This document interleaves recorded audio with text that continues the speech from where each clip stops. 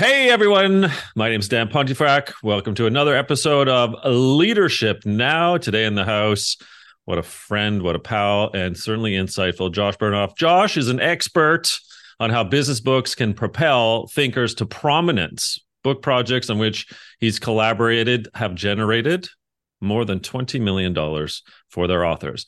Josh's most recent book is Build a Better Business Book, How to Plan, Write, and Promote a Book That Matters. We're going to dig into that today. He's also, however, the author of Writing Without Bullshit, Boost Your Career by Saying What You Mean, and the co-author of Groundswell, Winning in a World Transformed by Social Technologies, which is indeed when I discovered Josh. He's authored, co-authored, or ghostwritten an additional 8 business books. Josh works closely with nonfiction authors as an advisor, coach, editor, and ghostwriter. He's collaborated on more than 45 nonfiction books.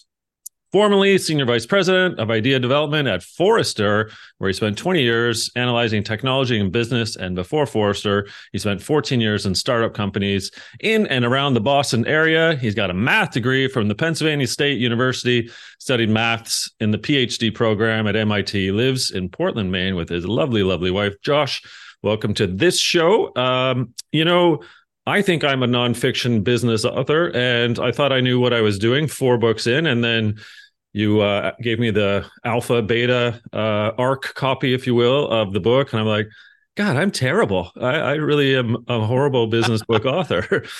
Now, one of the points that you make actually later on in Build a Better Business Book, I wanted to start at the back and come back to the front, has to do about your own self-reflection. And so when you were co-writing Groundswell with our mutual pal, obviously Charlene Lee, your takeaways in that section of the book, I wanted to start there. So let me play out the takeaways and then we'll have a chat about maybe just the whole thing. Books make money, but often not enough to support authors on their own. Mm.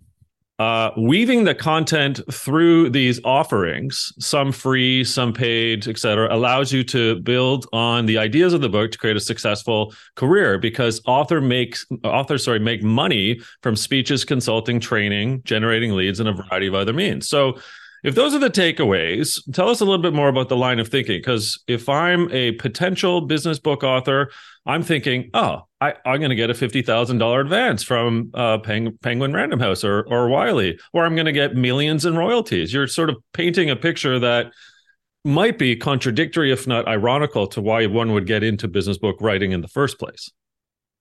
Yeah. So first of all, it is possible to write a book proposal that generates an advance of $50,000 or $100,000. Advances are down, but they still exist. But if you are going to do that, you have to make the case that you will be able to sell 20, 30, 40, 50,000 books. And of course, that requires investment of your own money. And $100,000 is nice, but if you're going to spend 2 years of your life working on a book, that's not sufficient compensation for most authors to have a successful career. So the payoff from the book, even from books that don't sell a huge amount, is that it boosts your prominence as somebody with a powerful idea in business. And if you are known as the expert or the person who created that idea, you can get speeches, you can get consulting, you can raise the prominence of your company if you're working with a company. There are a lot of ways to generate revenue, but it all basically comes down to, I'm the guy who created this idea, or I'm the woman who created this idea. The simplest way to put it is that a book is the largest possible unit of content marketing. And the principle of content marketing, that you create useful content that attracts people to you, and then you can make money from them. That's what's going on with book publishing.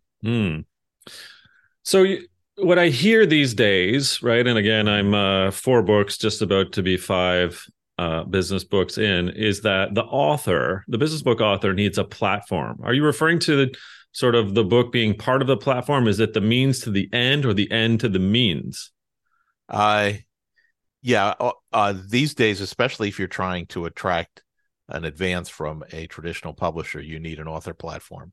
And no, the book is generally not part of the platform. The platform supports the book. So what is a platform? you give regular speeches, or you have a column in a trade magazine, or you have a newsletter that goes out to 75,000 people, or you're, God help us, an influencer with 13 million Twitter followers. Okay. But which, by the way, is worth approximately as much as 3,000 people on LinkedIn these days. Yes. But you need some way of making people aware of what you're doing, and the size and power of that platform has to get described if you're pitching a traditional publisher. And even if you're publishing outside of traditional publishing, then that platform is how you get the word out, because the book without promotion will just lie there and it won't do much for you. Mm. Yeah, you kind of make the point in the book that, hey, I've written a book. It's like Field of Dreams. If you build it, they will come. But your whole point is like, please don't do that strategy. So tell us a bit about what works better or best even. Yeah. It's funny. I've worked with a number of authors, and where they work really hard. They finish the book. They turn the book into the publishing process to copy editing. And then they're like, that was great. Let's start another book. I'm like, no. This is when you plan the promotion. So what happens in the promotion? You need to get the word out to as many people as possible in a limited period of time about the book and its impact. And I have like a 5-step process for thinking about this. What's your positioning? It's PQRST. The P is what's your positioning. Q, what question does the book answer? R is reach. How are you going to get the word out to as many people as possible through, for example, doing interviews on podcasts? S is spread. What will you give the people who like the book that they can share and spread out there and generate word of mouth? And T is timing. How can you make sure that all of that activity hits in a time period of 2 or 3 months around the launch date of the book?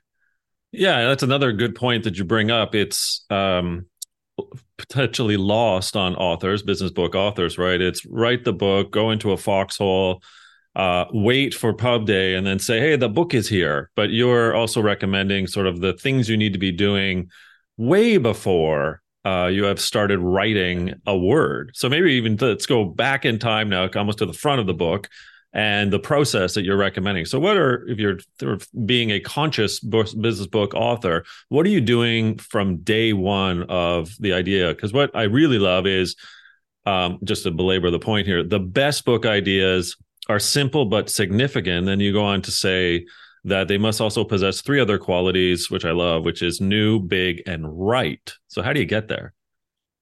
Well, if you think you have an idea that's worthy of a book, the first thing to do is to talk to smart people about it and get feedback.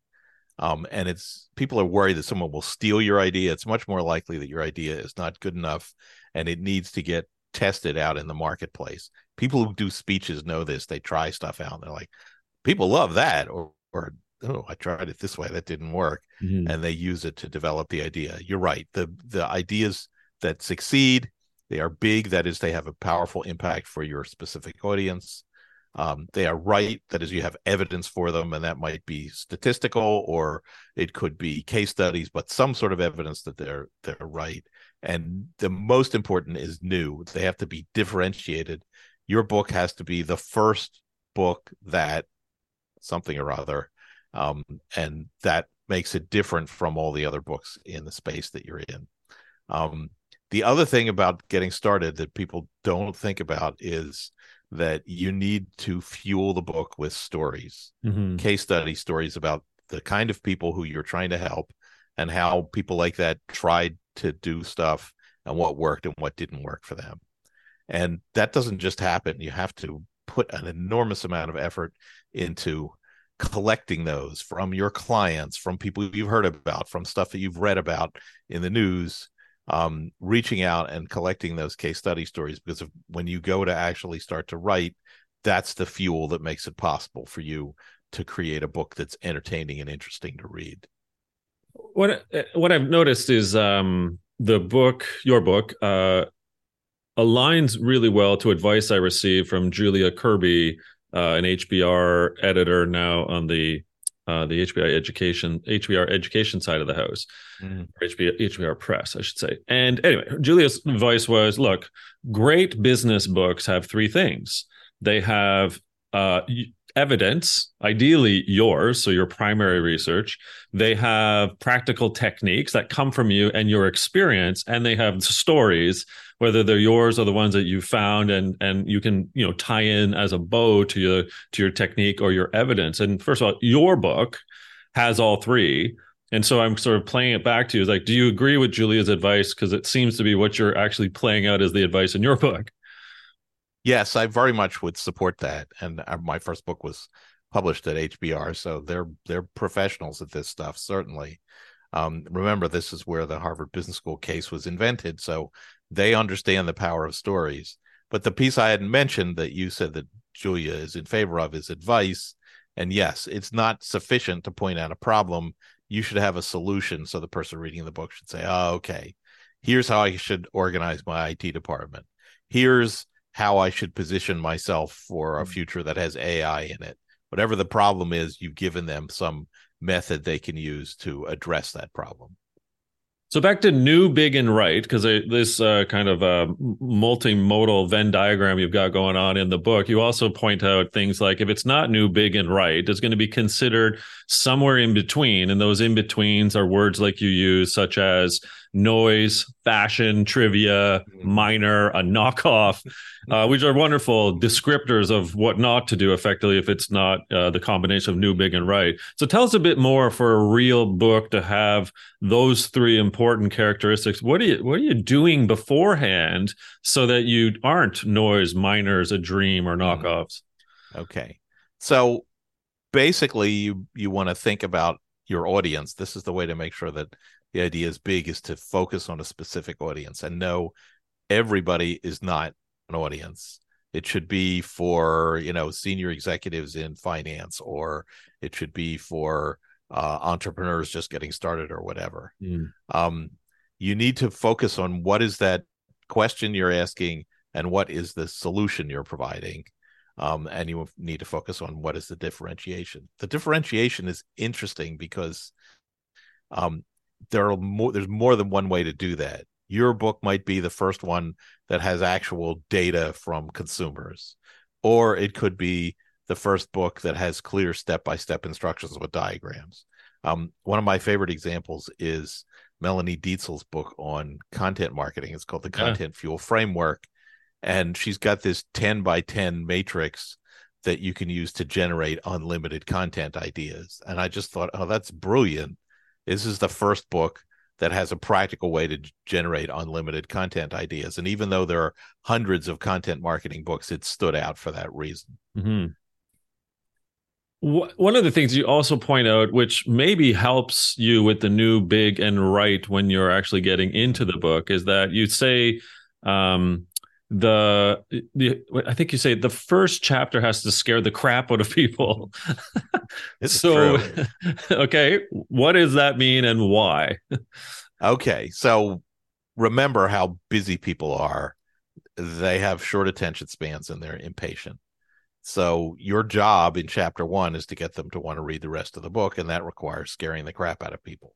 There are two ways to do this: fear and greed. So what does that mean? A fear book is a book that's like something bad is happening, and if you don't prepare for it, it will be bad. Like a book on data breaches is a good example of a book that would be based on fear, or a book on crisis communication. Greed, which is a lot more common, is basically you have to do this. If you do the stuff in this book, you'll generate more revenue, you'll be more productive, you'll be happier, things will be better. And again, it's based on scaring the crap out of people that if they don't do those things, their lives will be ordinary and their competitors will pass them by. So either way, once you've done that, usually in chapter 1, you offer sort of a limited version of the solution. And the person will be like, oh, wow, this is a big problem, but you're promising me ways to solve it. I'm going to read the rest of the book now to find out what those ways are. And then you have the opportunity to turn that fear or greed into actual actionable steps that you're going to describe. So I'm going to put you on the spot in a little bit with my next book that's coming out, but Oh, go for it. I took a page from your book and tried to scare the crap out of people with the first chapter by setting it up both with the framework that's there, the impassioned plea that we're doing quote it wrong, and I'll get to what it is later, but then leaving them right with a hook, essentially like you should continue to chapters 2, 3, 4, 5 because chapter one's not enough. Do you see, I guess, Josh, people using chapter one as the hook, but also giving it away for free so people buy a book? Is that a business strategy? Sure. A lot of books will give away chapter one for free. If you go right now to bernoff.com/downloads, you can get chapter one of my book for free. Um, chapter one generally, I mean, I guess let me put it this way. It doesn't make a whole lot of sense to publish a book and then withhold information in there. Yeah. People get angry. They're like, if you need to know more about this, call me because I'm not going to tell you the real secrets here. I'm like, I paid for the book. Come on, tell me the secret. But chapter one, if chapter one describes everything you need to know to solve the problem, that's not a book. That's a blog post. Okay.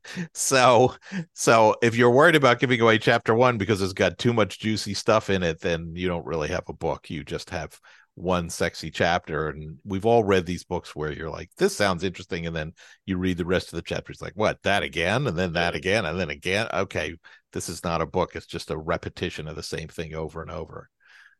That doesn't help the word of mouth for a book either. It kind of No, becomes in the no. don't buy this book category, right?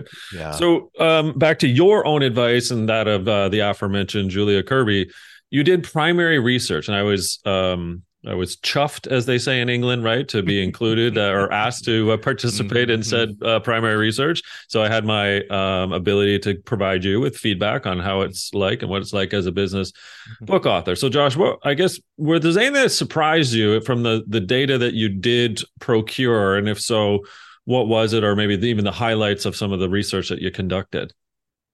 Yeah. So for people who are listening, I surveyed 242 business and other nonfiction authors, of which 172 had been published and 70 were still working on books that hadn't been published yet. And I did that because it's great to have data, but also because my background as a researcher at Forrester meant that I felt insecure unless I had some actual data to present. Right. But I did learn some things in there. Probably the most interesting thing that I learned was that people had, well, I knew everyone hated their publishers because that's just like anecdotal information that you get from if there are three authors getting together, that's what they talk about. But what I found out was that people who had hybrid publishers liked their publishers significantly more than people who had traditional publishers. So hybrid publisher is one who you pay to publish your book, and you get a lot more attention because you're the actual customer there. I also wondered whether people were happy or unhappy with having written a book. And what I found in there was that 87% of the people that had published books said that they felt that was a good decision. And almost 70% said that they expected to publish another book within the next 5 years. So this is telling me that for at least for the people I reached, it was generally a positive decision for them to have created the book, even with all the work that went into it. So I'm going to come back to one book or many books and your thoughts on that, because you have a really good point to make in the book, yours. But I want to actually open up that Pandora's box. I'm one of those authors of the 242 that has been with traditional, with a couple books with Wiley, and now 3 books with a hybrid. I've never self-published, which is another avenue one could go, I suppose, right through KDP and so on. What's your thoughts these days, I suppose, both in the research and just all the work that you do with so many different authors on traditional, hybrid, and self, and then maybe expand a little bit on your definition of what hybrid is? Okay. So I get this question all the time. No matter what an author is contacting me about, they first want to ask about this. So a traditional publisher, this is, people like Wiley or Harvard Business Press or Penguin Portfolio that will pay you in advance. They'll accept your book, pay you in advance, and then publish it. And of course, it's much nicer to get paid to publish, but you have to produce an extensive and very persuasive uh, book proposal, including a platform that shows that you have the ability to sell the book, because these days publishers don't do that. That's the author's problem. And one of the main things that people don't think about here is the delay. It's typically 15 to 18 months between the time that you close the deal and when the book actually publishes. And a lot of authors, business authors, just really want to get it out there sooner than that. Mm-hmm. It may be that the stuff you're writing about is technology based and is becoming obsolete. A hybrid publisher works pretty much the same way as a traditional publisher, and the difference is that you pay them depending on whether you're doing a hardback book and manufacturing copies or print on demand. That cost can be anywhere from $10,000 to $50,000. It turns out actually that if the book sells really well, you make out because you get a much higher royalty rate, and that can end up being much more profitable than it would have been with a traditional publisher. But the other thing that's important there is that you can typically get the book out in 6 to 8 months instead of 15 to 18 months, which is much closer to what a lot of people are looking for. And I'll just mention the names of some of the excellent hybrid publishers. Amplify is the one that published my book, as well as 2 of the books that I ghost wrote. Idea Press is a fantastic publisher run by Rohit Bhargava. Wonderwell is another excellent choice. So is Page 2, which is a publisher out of Canada. These are all excellent choices. And my definition of a hybrid publisher is simply a publisher that is selective, but that publishes a book under contract to you and otherwise fulfills all of the other obligations of a publisher.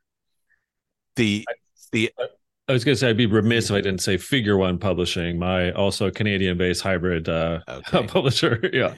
Okay. Yeah, it's interesting. I haven't encountered them, and you should tell them to contact me because I like to know more about publishers that come recommended by an author like you.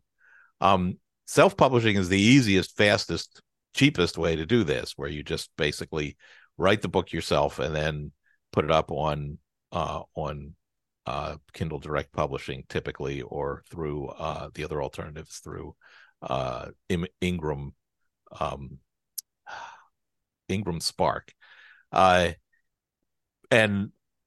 that can be the fastest way to do it, but it definitely makes less of an impact because you have to do everything yourself. It can be challenging to get everything right. Maybe it isn't the best cover. Maybe you didn't get the right page layout professionals and it doesn't look quite right. And a print on demand book, which is what those usually are, tends to seem to have a little bit less quality. And certainly it's so easy to do that you don't distinguish yourself from all of the other books out there. Just as an example, both traditional and hybrid publishers can get you into airport bookstores if you make a deal to do that, but you can't do that with a self-published book. Mm-hmm. But if you're looking to get into print quickly and not to have a huge cost up front, that's certainly one way to get started. And if you promote the heck out of the book, it can accomplish your goals, even though it has a lot less impact than the other ways of publishing. Is it fair to say, whether it's Ingram Spark or otherwise, the POD also, you are both the writer, designer, promoter, and seller, because ultimately hybrid and traditional have teams that will sell books to trades and so forth, right? That's true, although bookstores are much less important than they used to be. Yeah. Even your traditionally published book is less likely to appear in Barnes and Noble store. And if you just think about this as a book consumer, if you hear about a business book, do you drive over to your local Barnes and Noble store? And what is it? I guess in the UK it'd be a Waterstone, right? Is that where you figure out what business books are the ones you want to read? Yeah, you might look and say, oh, has John Cotter published another book? But people almost always buy online now, and that changes the dynamics. It makes the publisher less important, and the publisher's sales force convincing, say, uh, Barnes and Noble or Amazon to buy copies is less important than it used to be. Coming back to platform, author, just who you are, I have a couple questions left, and one of these is got to do with your point that you say that writing a book is an intellectual activity unlike any other, and you encourage the author, in essence, not to stop at one. So you and I are what, masochists at five, and you a slightly larger one with all the other work that you do. So why the advice of not stopping at one, and tell us a bit about what you would encourage authors to rethink in terms of their book strategy.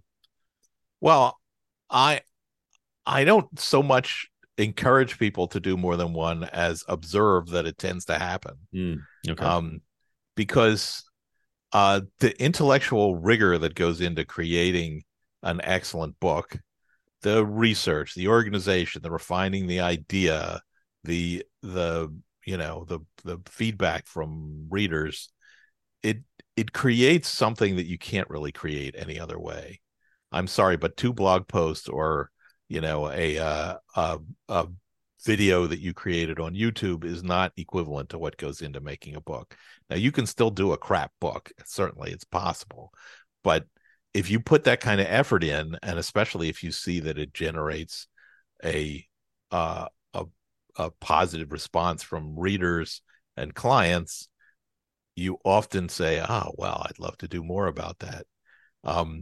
And it's been what, 7 years for me, 8 years between the no, it's 7 years between the two books that I most recently published. So yes, life goes on and you have other things to do, but there's often this idea in the back of your mind, which is like, I keep seeing this thing. This looks interesting. I am right now percolating a big idea that has nothing to do with writing. And yeah, I'm in the midst of promoting this book, so it's just in the back of my head, but that's going to sit there and bug me until I research it and get it out, because I want the world to know what I think about it. Well, it'd be fresh, new, big, and not a poser. For certainly, it's Josh Bernoff. Okay, so let me ask you to put your business book consulting hat on for a second.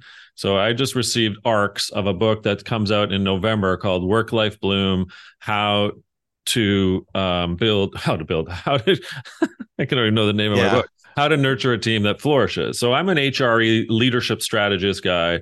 Book 5. Here's the itch I was trying to scratch. It was back in 2019, before the pandemic, thinking about this term work-life balance.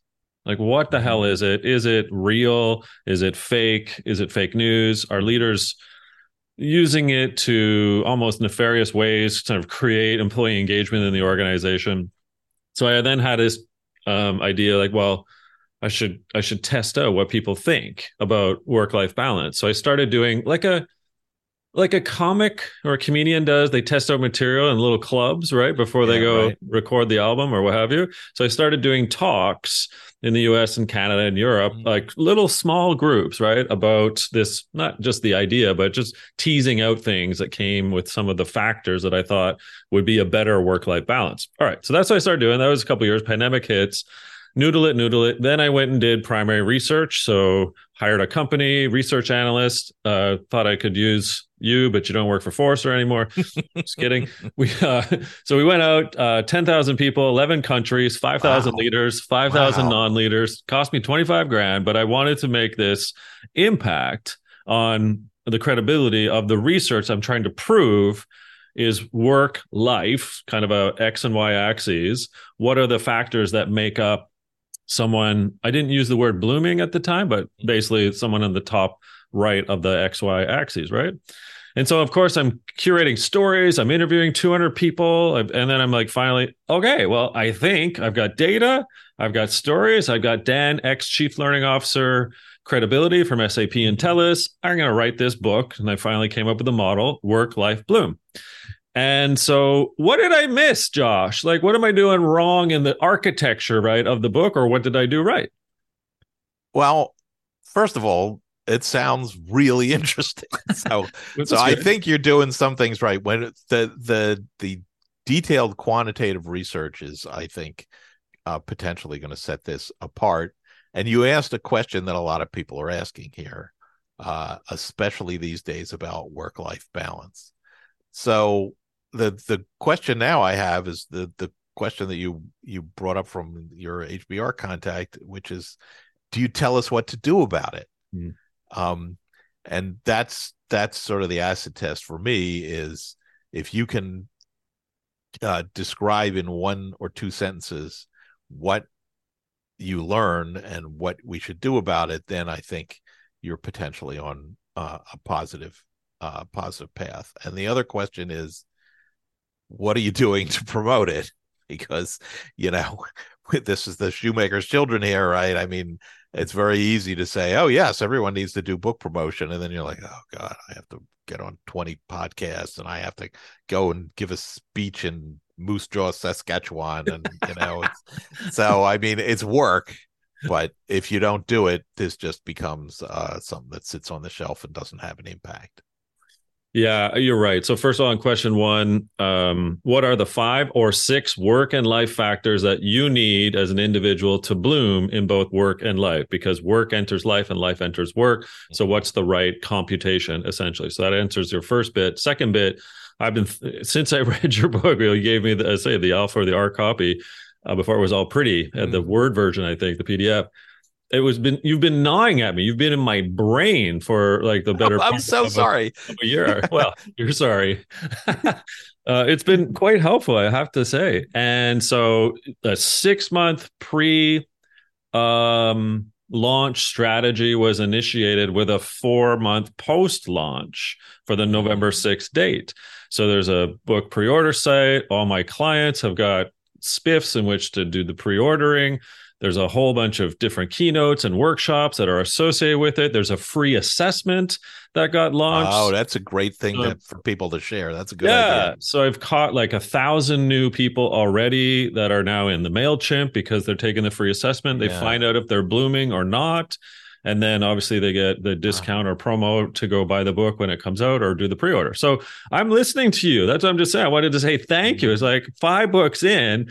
And I cheekily told you that Josh is so helpful because it's helped me realize I've launched bad books, 4 previous bad books. So I just want to say thanks. Please, that's what I was saying. please. Yeah. I'm All sure right, they weren't bad. I'm sure they were good, maybe not perfect. definitely imperfect. Definitely imperfect. Yeah. Listen, I love you. You're just such a real person out there. Where can we find more about great Josh and Build a Better Business Book? Okay, so if people want to find me, it's easy. You just go to bernoff.com, bernoff.com. That's where everything is.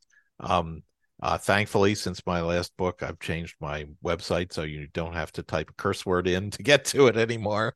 Bernoff.com/books will show you the books, including this Build a Better Business book. And if you go to my blog at bernoff.com/blog, that has a new blog post of interest, mostly to authors, every single weekday. So, I mean, I'm not sure when this is going to get published, but I just did one about whether Sarah Silverman's lawsuit against these AI chat GPT type things is going to succeed. And the answer is it isn't. No. So always something new there 5 days a week. And I would love to connect with people. There's a contact form there, or you can just find me on LinkedIn. I'm really easy to connect with there. Well, for years, Josh, you've been not only writing without bullshit, but you've been living without bullshit. And so on behalf of all of us that have looked up to you, and thank you for lots of free guidance. This book, Build a Better Business Book, how to plan, write, and promote a book that matters, is just a significant piece of work. Thanks so much for that. We'll put all the links, etc., in the show notes, but great to catch up. And again, congratulations on a better book. Okay. I appreciate it. And thanks for having me on. All right, everyone. Thanks for listening, watching. Reminder that there's always a Forbes column summary of our conversation with Josh. In this case, thanks so much to the mighty Josh Bernoff. More next time. Thanks again, folks.